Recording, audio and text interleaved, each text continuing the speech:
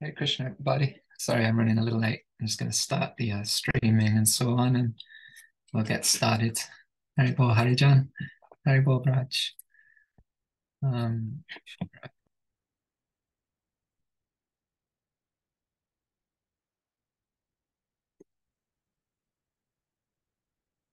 I'm on YouTube.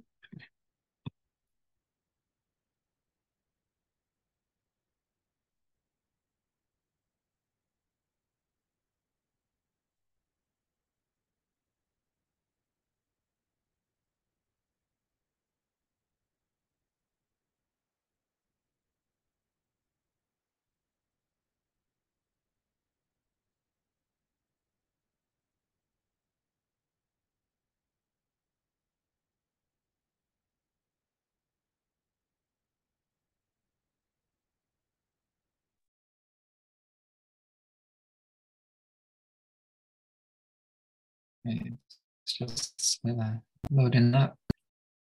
Now I'll just pause it, otherwise it'll be echoey. And then we can get started with our invocation prayers.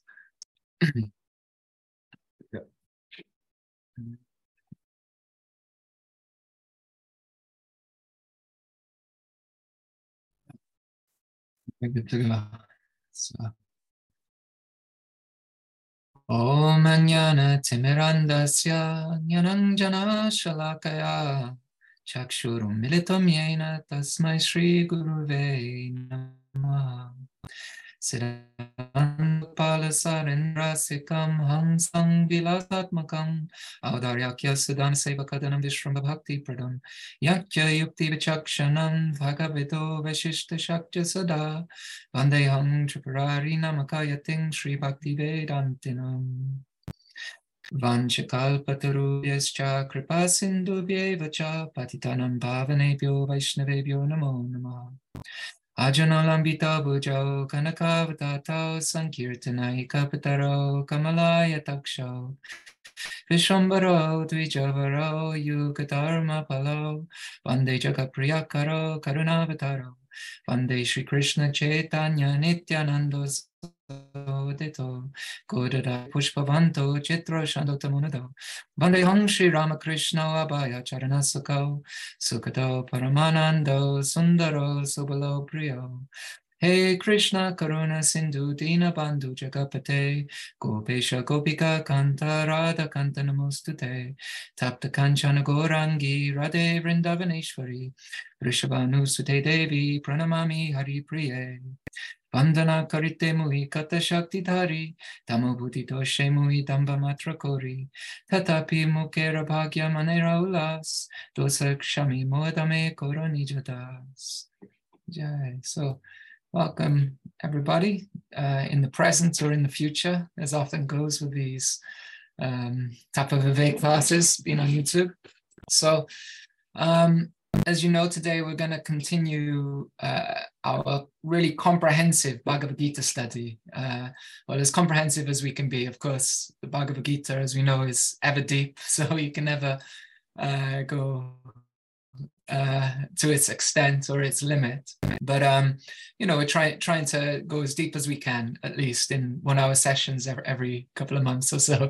So if you missed the introduction session, which I appreciate was like a number of months ago now, I do recommend checking that out because it gives a nice overview of how we're going to approach our studies of the Gita, synthesizing different commentaries and drawing from some essential points and like that.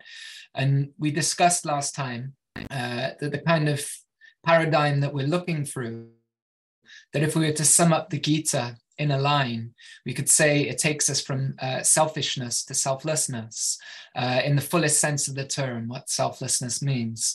And it's something that I think hopefully will become a bit more evident in today's session as well. But ultimately, the Gita encourages sacrifice. So sacrifice is a big part of the Gita, which is, as our Guru Maharaj points out, is the womb from which love arises, as opposed to, for example, attachment, something else we'll get into today, which, as we know later in the Gita, Krishna makes clear is the womb from which suffering is born. And so We also discussed how, for our particular approach, because there's many ways we could study the Gita, and many devotees approach the Gita from different angles. And so in terms of our particular approach and study, there are 4 important points that we should consider. So that was the all-inclusive nature of the Gita, that it can apply to anyone really, no matter their tradition, if you will. How we should approach the Gita, we discussed. The point about the battlefield being within, and also that this is not an all or nothing affair. It's not, okay, I have to do this, and if I don't do this, I'm a failure, and so on. It's not an all or nothing affair. So I won't go into all of these now, because of course we spent a lot of time in the previous session, in the introduction session, going through them. So check that out if you missed it. But it's always worth keeping these in the back of the mind as we decide which topics we kind of put more of time and emphasis in. Because as I say, the itself and the verses themselves, I mean, you could spend sessions and sessions of Tattva Vivek alone on these. And so, importantly, we also discussed, as we study these various topics, that there are both low ends and high ends. And so naturally, we got to, as our Guru Maharaj sometimes says, take our own temperature, and we need to make gradual steps in between, be honest with ourselves and needs for balance and harmony, also making progress and acting accordingly with our eyes fixed upwards with the ultimate goal. So the full selflessness, if you will, in our case, from selfishness to selflessness, like that. So the Bhagavad Gita is generally said to be divided into 3 sections of 6 chapters each. I'm sure you're probably all familiar with that. So our Guru Maharaj describes the first 6 chapters as representing the yoga psychology of the Gita. So, sometimes it's said to be the karma yoga section, but I like how it's expressed there, especially the yoga psychology of the Gita. And we'll see how that is the case as we explore the first 6 chapters. And that's where we'll start today, of course. And then the middle 6 chapters represent the theology of the Gita, or the bhakti yoga section. The last 6 chapters represent the metaphysics of the Gita, or Jnana Yoga. And so, as a side note, it's worth pointing out, it didn't have chapters, but is a chapter itself. So the whole of the Gita is actually a chapter itself of the Mahabharata. But over time, commentators have added chapter breaks to mark these shifts in discussion. So I just thought that was an interesting side. But the first chapter, it sets the scene for the discussion between Krishna and Arjuna. And Arjuna's despair is going to be the catalyst for what will come. So as we'll see, there's a lot to be found in the first chapter beyond just setting the scene. Although it does set the scene, there's actually quite a lot even in the first chapter. I think just last week or the week before, our Guru Maharaj was making that point on the Swami call about how in the first chapter, there's a lot going on there. But especially material attachment will be highlighted as the enemy that Arjuna must contend with, and so us, because of course it's speaking to us also.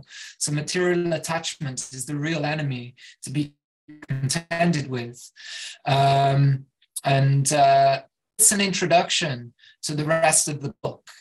It shouldn't, and sets the scene. It definitely shouldn't be skipped over, because there is so much to take from it, and hopefully the next number of sessions that we just spend on the first chapter will highlight that that's the case. So Srila Prabhupada, he called this chapter Observing the Armies, whereas other commentators, including our Guru Maharaj, called it the Yoga of Despair, because like we see Arjuna's despair in that scene. And the scene that he finds himself in is a very dramatic one. And the end result of that scene was slaughter amongst these huge armies. So it's quite a highly tense and emotional situation. And in contrast to this, also something we'll get into in a bit, is set on a sacred place. Kurukshetra is a sacred place. And so this gives us a nice hint to what the Gita's real purpose is, that it reconciles that seeming dichotomy between what is sacred and what is material, or that which is overtly sacred. Because actually, as we'll also find, everything is sacred, proper vision. The battle is set on a sacred ground. There are many other reasons too, and we'll get into that later. But it really does harmonize these two things: the sacred and the material, or seeming material. And so the desperation and the confusion in that setting, like naturally, especially in Arjuna's case, for example, he's about to have to fight his loved ones and so on. It really highlights our need for the teachings, because sometimes, as we all have this experience, the world can get intense, right? Our external world can get very intense, or our internal world can get very intense, on a mental platform, an emotional platform, etc. And then, what to speak like the outside world and all the chaos that goes on there, So that's the nature of life in the material world anyway, right? In general. And so it can get to a point that we just feel like, okay, we just got to cry out, or we've got to make a change. And, many of us have come even to our path and under those kind of circumstances where things get a bit too much, in questioning the materialistic goals of our society or our families, ourselves, and so on, and the aspirations that we thought were really important. And that we may have even been brought up to believe are normal and right. And what we'll find is material attachment will be shown to be the main enemy for those who really want to seek truth, who really want to seek genuine peace, and beyond that, happiness, love, and so on. So it's got some nice points to be made there, but as an overview to the first chapter. But before we start the first chapter, so we'll start in a second with the actual verses. There's a nice text that some of you may be familiar with, called the Gita Mahatmya, which is said to be spoken by Lord Shiva, and it was I think it was said to be given in the Padma Purana. And so this text, the Gita Mahatmya, it glorifies the different chapters of the Gita, and it tells the reader of the benefit or the fruits of studying that particular chapter. So it's nice, I think, to highlight these things before we go into each of the chapters, following in Lord Shivaji's footsteps. So for the first chapter, it says that anyone who recites, who hears, or studies the first chapter of Bhagavad-Gita will very easily cross over the ocean of material miseries and attain the service of the lotus feet of Lord Krishna. So definitely worth putting some time into the first chapter with a boon like that, right? So with that said, let's read the actual verses for today, verses 1 through 11, and then we can go a bit deeper into them. I think just in the interest of time, we'll just read the English. But of course, it's highly recommended to read the Sanskrit as well. And so maybe afterwards as homework, you can read these verses in Sanskrit just to have a complete experience of the first chapter, if you will. But so Dhritarashtra said, "O Sanjaya, what did my sons and the sons of Pandu do as they assembled at sacred Kurukshetra, eager to fight?" Sanjaya said, "After seeing the battle formation of the Pandavas' army, Prince Duryodhana approached his guru and spoke the following words. Behold, O master, the strength of the Pandavas' military formation, wisely arranged by Drupada's son, your disciple. Among the Pandavas' soldiers are heroes and archers equal in prowess to Bhima and Arjuna, and fighters like Yuyudhana, Virat, and the great warrior Drupada, Drishtaketu, Chaitanya, the valorous Kashiraj, Purujit, Kuntibhoja, and the bull among men, Shaibya, are all here. The mighty Yudhamanyu, the valorous Uttamauja, Subhadra's son, and the sons of Draupadi are all great warriors, all best of the twice-born. Let me tell you the distinguished leaders of our army. Your good self, Bhishma, Karna, Kripa, who is always victorious in battle, Ashvatthama, Vikarna, the son of Somadatta, as well as many other heroes skilled in battle and well-equipped, are all ready to lay down their lives for my sake. Our strength is immeasurable, guarded as it is by Bhishma, whereas their force, guarded by Bhima, is limited. Throughout the battle, all of you must support Bhishma from your battle stations. So yeah, that's the first 11 verses, which we'll try to go through. Some will spend a bit more time than others in the context of our particular study. But this verse, the first verse, sorry, actually could have had the whole class dedicated to it. You know, just trying to squeeze a bit more in. I thought we'd do the first 10 or 11, but actually you could spend the whole first class and more on just the first verse, because it contains so much. And in our Guru Maharaj's commentary, he's elucidated many of these things, as have others in their writings. But yeah, so this verse, it says, Dhritarashtra said, "O Sanjaya, what did my sons and the sons of Pandu do as they assembled at sacred Kurukshetra, eager to fight?"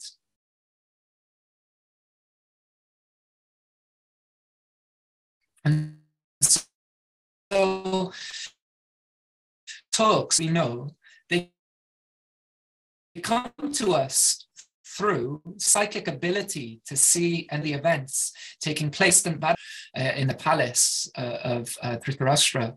And so this point from the very start, this is a nice point that Sanjaya, right there in the beginning, who's relaying that, because from the start it makes clear that the dialogue has a mystical origin. You know, it's kind of otherworldly, that it's not just any kind of conversation.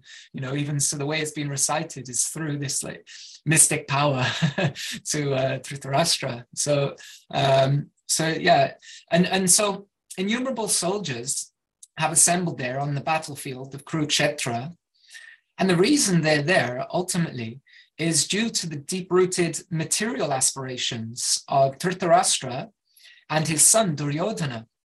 And as you know, Dhritarashtra is physically blind, but actually all of them are blind. Him and his sons, they're all blind in a different way, not just by sight, but they're blinded by their greed, by their envy, and by their material desire.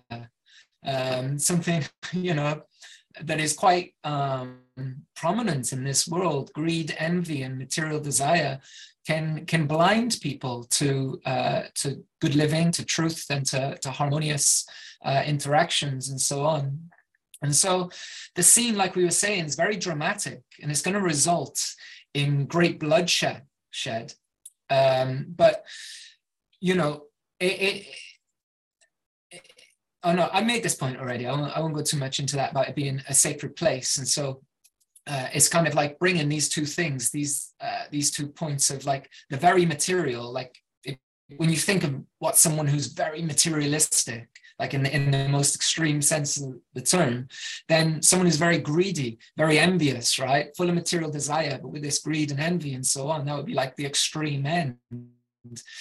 And so that's being brought in with the concept of Kurukshetra, this sacred place.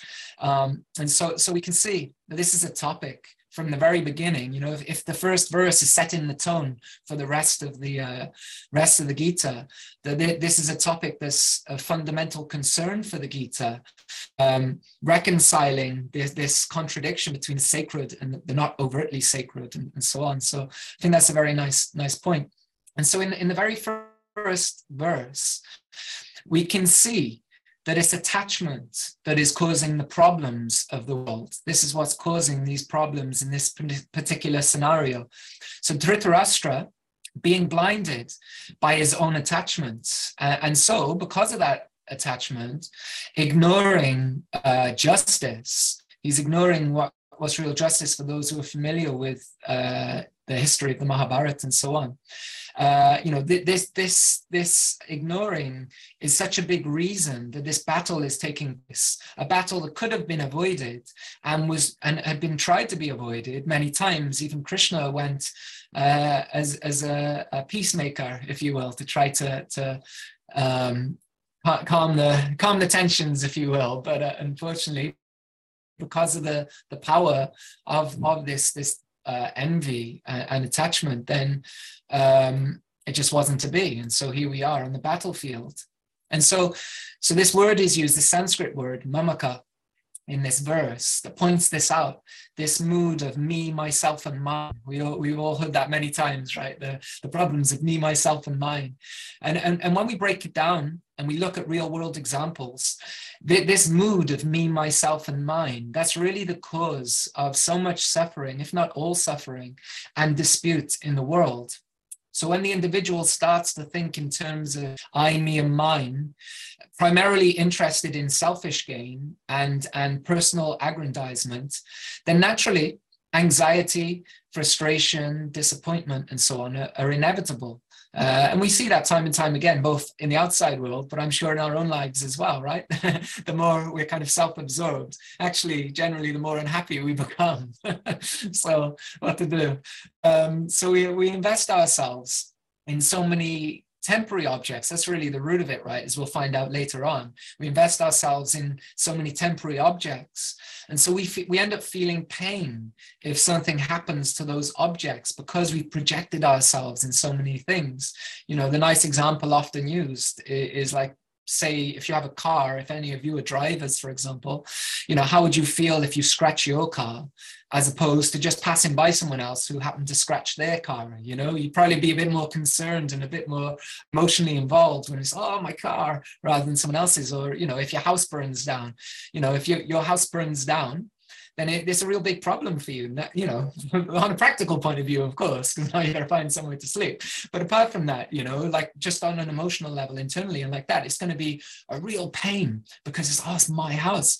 But if you sell that very same house, it could be the very same house, the very same object. But if you sell it, you move elsewhere, you got somewhere else to sleep that becomes yours, and then that one burns down, then it's not such a problem. So it shows that what is really important there in all of these things is me, right? Me, myself, and mine. So you have an emotional reaction because it's mine. And that's, of course, a small example, but we can see how so many ill effects of acting on this selfish platform. And we see in that the response of Dhritarashtra points this out. So the power of attachment is some persons of knowledge. So naturally, a consequence of this, like we're saying, is anxiety, frustration, disappointment, and so on. And unfortunately, the more one is materially entangled, the more one becomes oblivious to the ill effects of their actions. And we see that's really the case with Dhritarashtra here. Like, you know, there's going to be some major bloodshed ahead, but, you know, it's kind of oblivious to that, more concerned about, okay, what's happening with my sons? Hopefully they're still going to fight, as we'll discuss in a second. In this case, of course, the ill effect that is he's being oblivious to is a great war. And, you know, this happens throughout history, that, you know, these great wars, someone army crushes their rivals, one society defeats another's culture, these kind of things, these great superpowers, if you will, and then they gain power, and there's constant throughout history. You know, they're crushed to make room for the next one, and so on. But it's an endless thing, this historically, this remorseless struggle for existence, as it's, you know, termed ultimately. And so we find war always a war of some kind. So we're speaking on a bigger scale, but, you know, then there's the internal war and so on. But these wars we're speaking about, like the Battle of Kurukshetra, you know, causes ordinary people to kill their friends, kill their brothers, etc. So, you know, in one sense, we're all brothers and sisters in terms of humanity and so on. And beyond that, obviously, on a spiritual level. So it's no accident, though, in this setting of Kurukshetra, this big war and so on, such a desperate and confusing time. It's no accident that's been chosen by Krishna to deliver his teaching on how to bring an end to suffering, you know. So if that's like suffering really shown to the max in some ways, this major bloodshed. So he's chosen that to show, well, how can we bring an end to it? You know, one can bring an end to it. One doesn't just have to think, oh, well, you know, it just happens. Let's stay at war. Let's stay at war with ourselves. Let's stay at war with our minds, you know, and so on. But actually, there's a way out, because Krishna, of course, is neutral to it. Of course, you know, in the Leela, he has his leanings and so on, but really he's neutral to it. And he wants nothing himself, but he just wants love. And he loves all. He loves all those soldiers on the battlefield, the Kurukshetra, for example, even Duryodhana, you know, like deep down, he loves him as he actually is, but obviously beyond the covering. Our Guru Maharaj writes something nice about this in his commentary. He says, indeed, Dhritarashtra, his attachment for Duryodhana, blinding him to justice, was instrumental in this unfortunate turn of events. Had this sense of justice not been overruled by material attachment for his son, the battle might have been avoided. As overtly unbecoming as Dhritarashtra's role was, it gave Krishna the opportunity to speak about the nature of attachment, its consequences, detachment, knowledge, and ultimately love of God.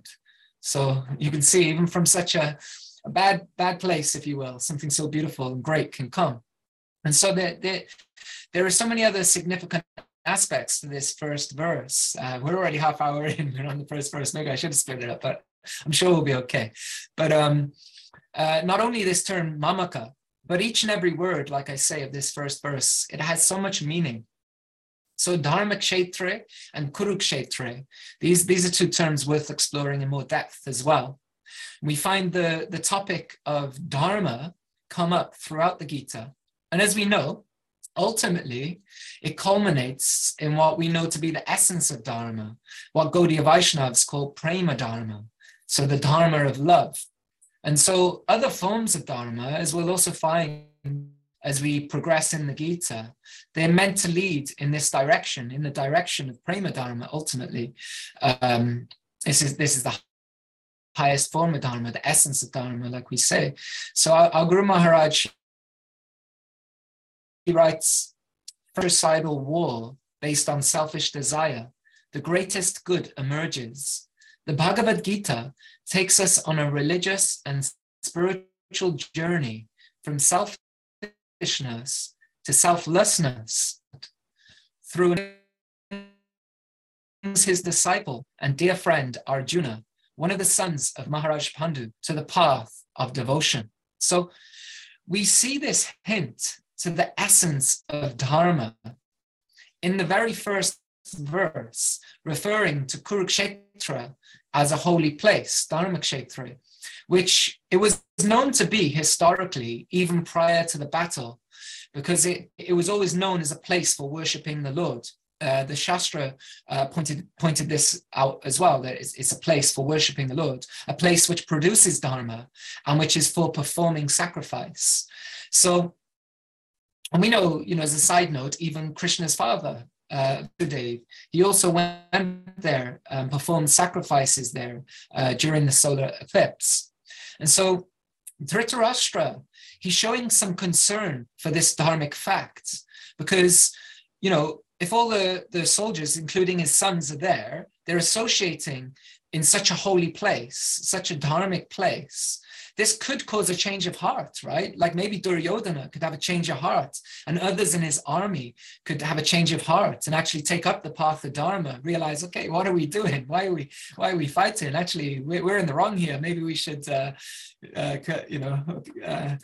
concede. So the Pandavas, they naturally follow dharma. And so being in such a place, both sides may have the intelligence to say, okay, maybe we shouldn't kill each other. And maybe they'll go ahead and negotiate a peaceful compromise or settlement. And Dhritarashtra didn't actually want this. words, you know. He might give lip service to it at times, his heirs. So change of heart, then his sons couldn't claim the kingdom. And so he asks in the first verse, what was the behavior of both the armies? What was the behavior of them both? And so we'll find as we go deeper into the Gita in later chapters also, later verses, the Gita will often emphasize that how we behave and the motivation behind that behavior is more important than what we actually do. So really the motivation is more important than what we actually do. And so Dhritarashtra, he hopes that the holy nature of the location of the battlefield, it will not affect his desired outcome, which is possible given that it's a place that produces dharma. It might give a change of heart and so on. And so he may also be hopeful that, so he's got that kind of leaning. He's kind of like, well, I hope it doesn't affect my sons in a way that I don't get what I want kind of thing. But he may also hope that it does affect the heart of the Pandavas in the sense that them being virtuous already, them being dharmic already, that their dharma will increase in such a holy place. So maybe they'll lose their desire to regain their kingdom when they weigh up what the karmic consequences will be of slaying their relatives. And of course, we know that does happen to Arjuna even. We'll see later in this chapter that Arjuna has that concern that, well, maybe we shouldn't be killing our relatives, our teachers, and so on. And so, that would be a win for Dhritarashtra, because then, okay, my sons are in the right place. But of course, what will really happen, as some of the acharyas point out, the holy place will have its dharmic influence, but it will result in pulling up the weeds of Duryodhana and his brothers and others due to their adharmic actions. And so, of course, there's more to it than that. Something that our Guru Maharaj brings out very nicely in his commentary, that this kind of dharma is not the highest dharma, as we mentioned earlier. The essence of dharma, of course, is prema dharma. And so what is even more significant is the relation of Kurukshetra to prema dharma. And we'll see how much of that fact comes out in later verses, in the way that Krishna expresses things and so on. So our Guru Maharaj, he writes, however, the Pandavas were more than pious. They were intimate devotees of Krishna and thus transcendentalists of the highest order. Moreover, Kurukshetra was far more sacred than Dhritarashtra realized. Its sanctity is brought out by the devotional mystics of the Gaudiya Vaishnava tradition in their commentaries on Srimad Bhagavatam. And so he goes on to explain in his commentary the significance of Kurukshetra in relation to prema dharma, something that Srila Jiva Goswami has detailed in his Krishna Sandarbha. Because 50 years before before this point, basically, before Krishna spoke the Gita at Kurukshetra, Krishna had visited the same place as the king of Dwaraka. And secretly, he had gone there, it was under the guise of being the king and so on. But really, he wanted to meet the residents of Raj, and especially the gopis. And he wanted to share with them that he always thought of them, that he never stopped thinking of them. And they were so dear to him, just as he was so dear to them. And so our Guru Maharaj writes, separation made their hearts grow fonder in the same way that it made Krishna's heart grow fonder for them. Now, more than 50 years after his brief meeting with them at Kurukshetra, Krishna was once again setting foot in this holy place, and he was reminded of his previous thing here with the gopis. And he goes on to say, although he physically returned to Dwaraka, his heart went with the gopis to Vraj. Here in this place, Kurukshetra, Krishna admitted that Radha's devotion to him had conquered him. This is the height of dharma, Sri Radha's love, prema dharma. What is dharma? It is that by which God is pleased. So pleased Krishna was by the gopis' devotion that he bowed to it. Although the paramour, parakiya love of the gopis for Krishna is in reality a mystic illusion owing to the fact that they are his potencies, shaktis, and thus belong, swakiya, to him alone, it nonetheless brings the greatest rapture to Krishna. As dharma consists of that which is pleasing to God and is judged by the measure of his pleasure, Radha's paramour love constitutes the highest dharma. Thus, this mystic illusion of her paramour relationship with Krishna is quite real, and the devotion of the Vraj gopis is the full expression of dharma, the height of aesthetic rapture. The queen of this rapture is Radha, and accordingly, service to her is most pleasing to Krishna. How great was her necessity at Kurukshetra. She came so close to reuniting with Krishna, but could not. Value is determined by necessity. At the hour of Radha's greatest necessity, even the most insignificant service rendered to her draws immense remuneration. Such is the value of devotion to Radha at Kurukshetra. It's a very beautiful point. I mean, so much in there alone. And so much more is contained in the first verse, actually. But in the interest of time, and aiming to go through the next 10 verses, I don't know if we will do all 10 verses, we'll see. But we'll move on for now. But for those who do want to go a bit deeper, so you haven't had enough of the first verse yet, because there is so much more, there's a really nice article that Swami B. A. Ashram Maharaj has written on the Harmonist. You can find it on the Harmonist. It's called From Selfishness to Selfless Love of God in Bhagavad-Gita's first verse. And he very nicely goes deeply into the first verse to show how much of the Gitas and Gaudiya theology is contained in that very first verse. So I recommend that. It's a beautiful article. And I can also post a link in the comments on YouTube of this live stream. So yeah, but we'll move on for now, just in the interest of time.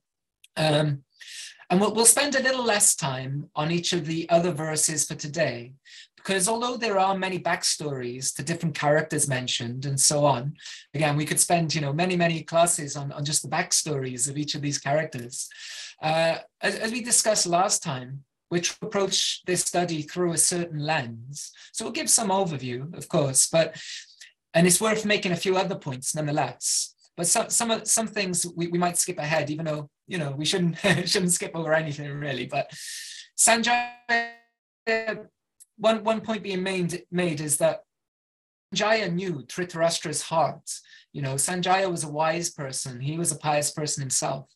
And he knew that Dhritarashtra's attachment was so strong for his sons, irregardless of the righteous nature of the situation or otherwise.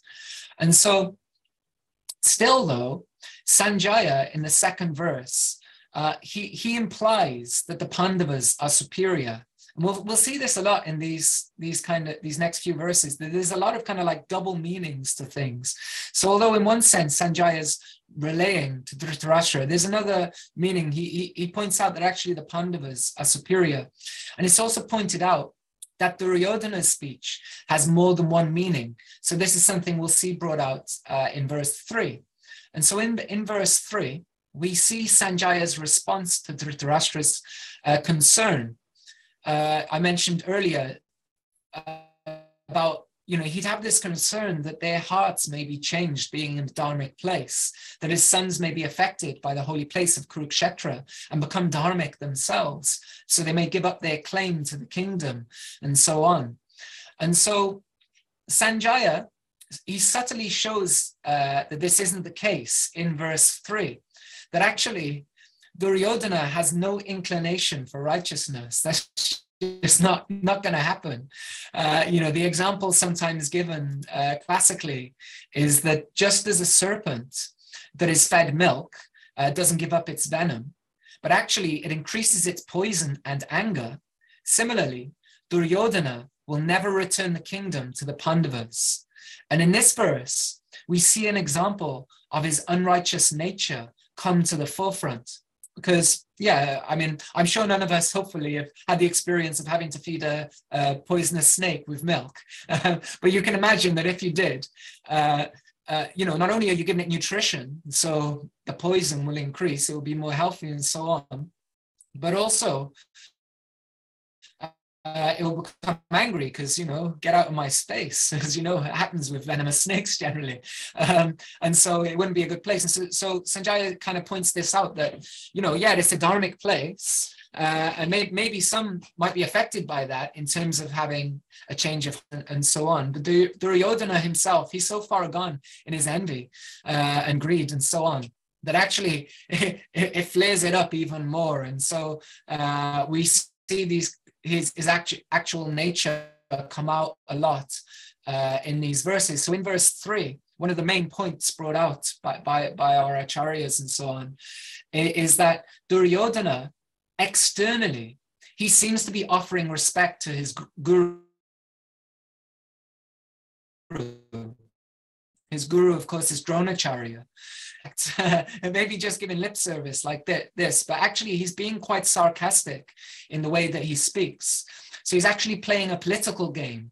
And as our Guru Maharaj points out, that I'll just read the sentence. He says that although he approached his guru in form, the spirit of his approach was to instruct. And so Duryodhana, really, his purpose, he really wanted to invoke anger in the heart of Drona by mentioning Drona's old enemy, who was arranging the Pandavas' army. So Drona, he had taught Drishtadyumna, and so from the perspective of Duryodhana, he made the task more difficult for his army. And so for those who aren't familiar, our Guru Maharaj gives some background in his commentary. He says Drishtadyumna was Drupada's son. He was born out of Drupada's desire for revenge against Drona. After Drona sent his best student Arjuna to capture Drupada for breaking his word of honor, Drupada performed a sacrifice to get a son who would kill Drona. Drishtadyumna was that son. Drona knew this, yet he did not hesitate to instruct him in military science, owing to his commitment to his dharma as a teacher over concern for his personal safety. So we won't go too much in the background there, but you may be familiar with Drupada and Dronacharya. They were friends in childhood, but later, when Drupada was king, Dronacharya approached him for financial help, but Drupada didn't properly respect him. And so Dronacharya couldn't let this go. He couldn't forget this disrespect.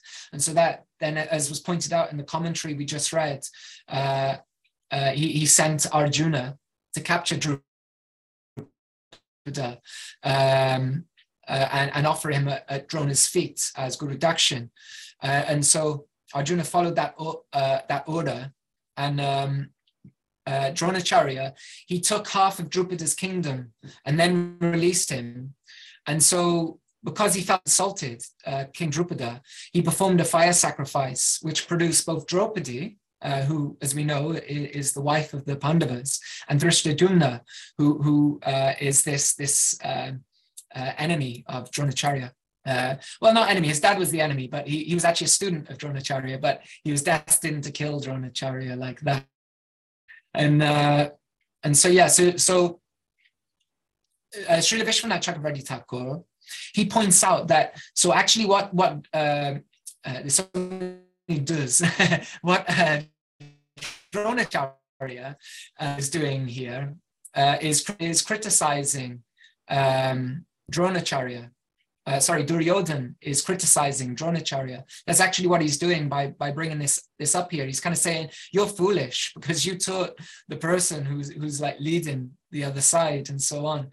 And so it's not a very dharmic behavior, right? to criticize one's guru in such a way. Remember, Dronacharya is his guru. So it's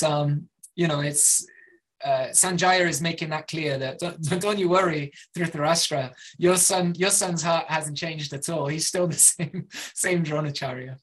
And so one takeaway from the mood of Duryodhana towards his teacher, among other things, is we must be careful not to focus too much on just emulating the form of things at the expense of the spirit behind them. because otherwise we might miss what's being taught. We see that happen time and time again, and we see many examples of that in Shastra and so on. It's not the form isn't important as well, of course, but it should be with proper knowledge. And we'll see the Gita will especially teach us this in later chapters, that there are different ways of doing the exact same activity. So just as an example, there are different ways of giving in charity under the modes, different ways of speaking, etc. But even beyond the modes and so on, ultimately, one of the main points being brought up, as I mentioned earlier, is that motivation is more important than the physical act itself. And so our Guru Maharaj writes that in form, he was competent to lead. So speaking about Duryodhana, so in form, he was competent to lead, but he lacked spiritual substance. And so, as we know, Duryodhana, he rejected having Krishna on his side so that he could have Krishna's. He was enamored by the externals of things. So he rejected what would be most beneficial for him, actually, so that he could have something that he thought would enhance his material prowess. What he really wanted was to enhance his own material prowess. And we spoke earlier about the problem of that. So he actually rejected Krishna to have Krishna's army because he felt, well, actually, I'll do better. I'll do better in the world with that. And so our senses and our minds, they take us all over the place, right? And they tell us we'll be more happy with this, or we'll be more happy with that. But real happiness, as hopefully, we at least theoretically know, is within, that is where Krishna or the divine sits in our hearts. And so if we choose to approach there, then actually victory is assured in battle. So victory would have been assured for Duryodhana had he chosen Krishna. So victory is assured in our battle, our own battle, the inner battle, like we were speaking about, to move up the ladder toward full selflessness. So approaching Krishna is the way we can move up the ladder toward full selflessness. So the Gita will continue to show us how we can take those steps gradually and healthily. And so in this first section, it's highlighted some things that we should avoid, and especially including this duplicitous nature of Duryodhana towards his teacher. While seeming he's trying, he's playing a political game because he has to try and rally up the troops and so on. But, the spirit behind it was totally on the wrong page.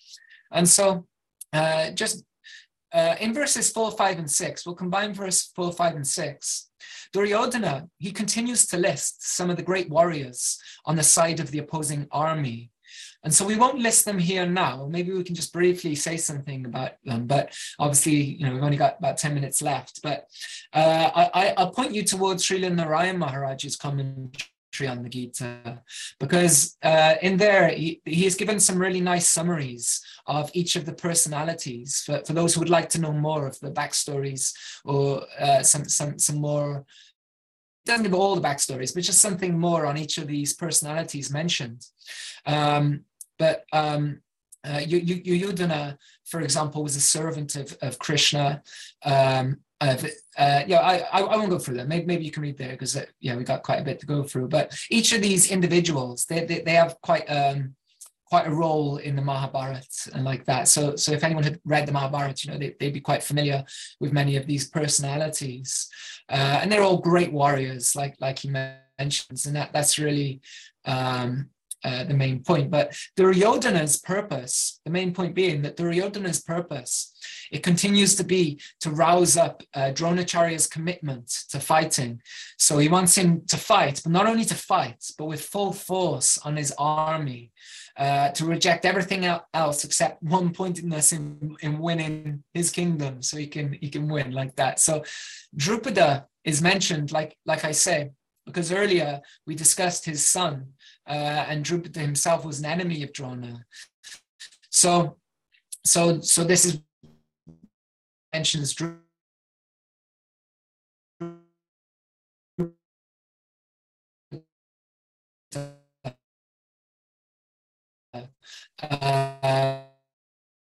And another interesting side thing before we move, he is unable to even mention because remember, Arjuna of Dronacharya, Duryodhana had great envy of Arjuna. And you see this come through because he can't mention Arjuna directly as a force to be reckoned with. You know, he says there's these personalities, he gives a list of different personalities who are forces to be reckoned with, but he only uses Arjuna's name to compare the soldiers who are on the sides. Oh, you know, they have great power like him, kind of like, you know, let's not steer too much attention there. And also because Dronacharya, like we say, Arjuna was his favorite student, so he cares deeply for Arjuna, actually. And so Duryodhana doesn't want to put too much emphasis on that side of things either. So he kind of like quickly steers away. Just, yeah, they're as powerful as Arjuna, and similar for Bhima and so on. And so it's pointed out in the commentaries, Duryodhana will be feeling some fear mentioning these great warriors' names, especially, you know, even if he said it indirectly, but those like Bhima and Arjuna, some trepidation will come up there in Duryodhana.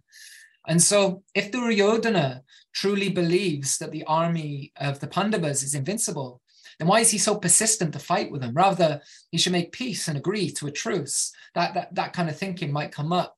And so next, he starts to list some of the great warriors on their side.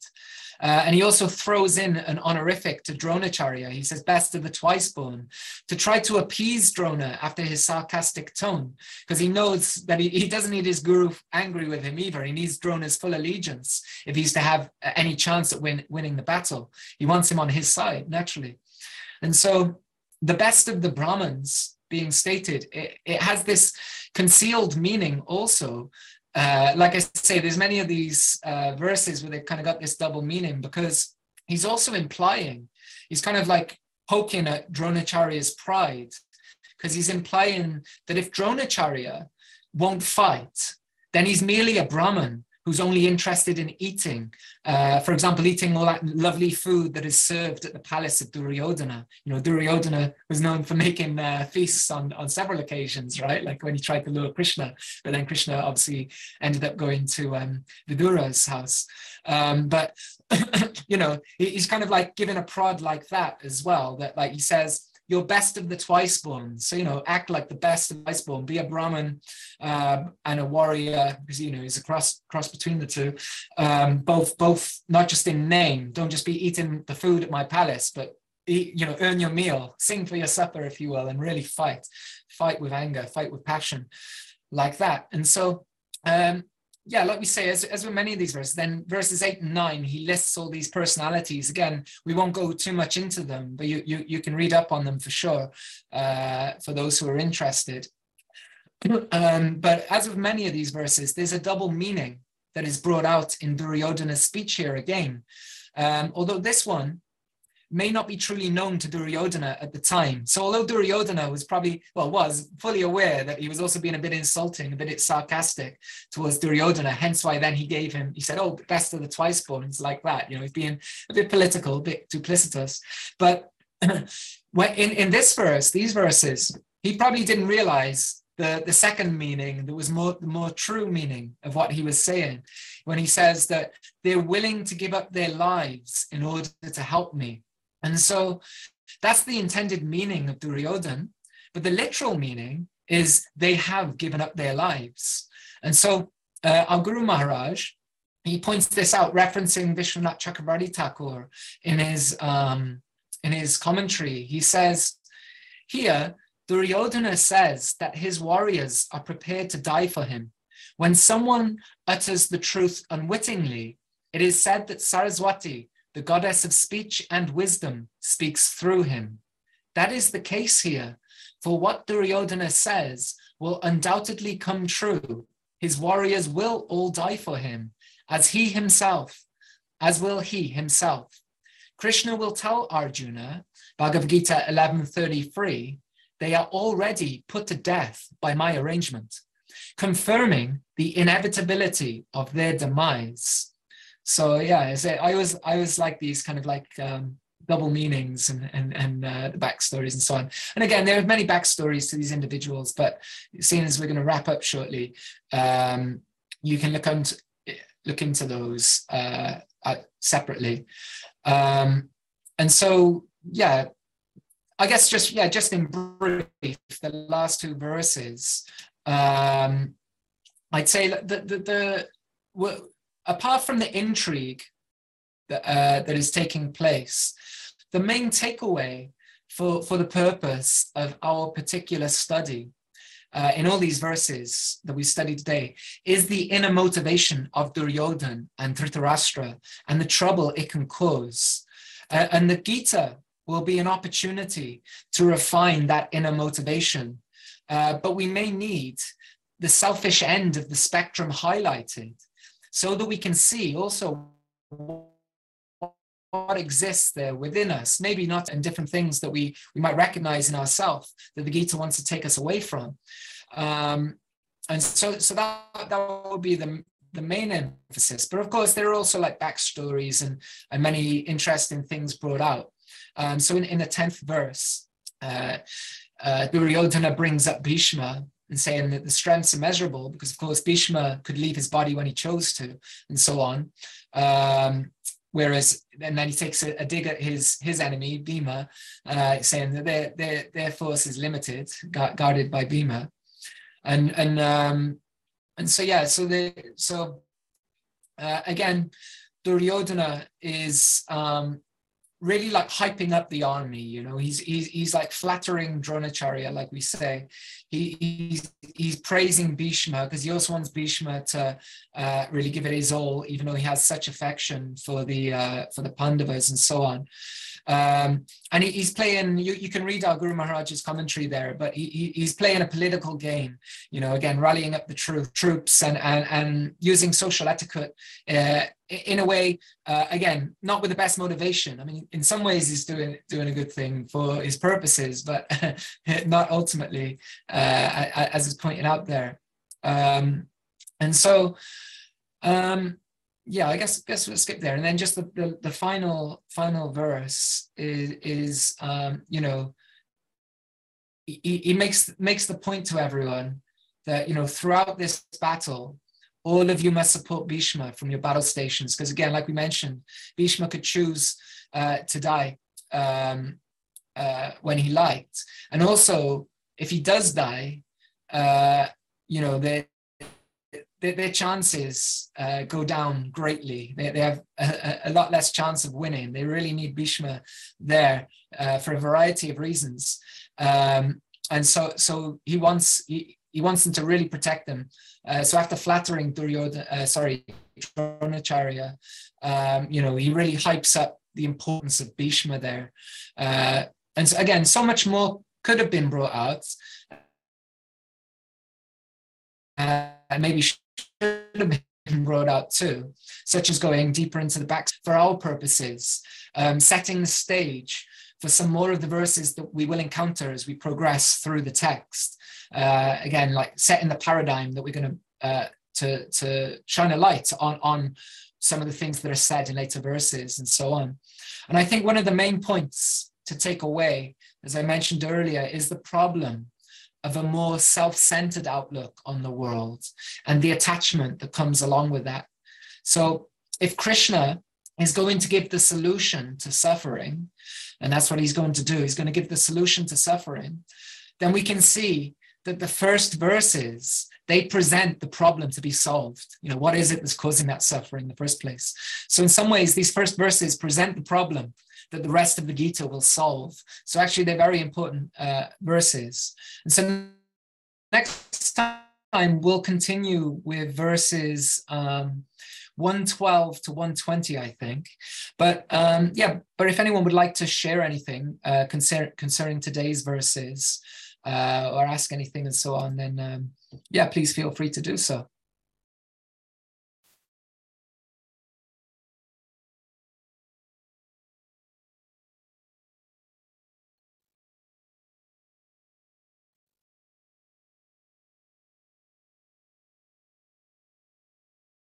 There isn't anything, then thank you all for being with us.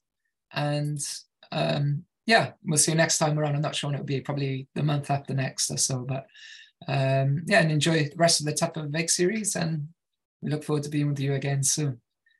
Vanchakalpatarubhyascha kripasindubhya evacha patitanam pavanebhyo vaishnavebhyo namo namaha. Hare Krishna.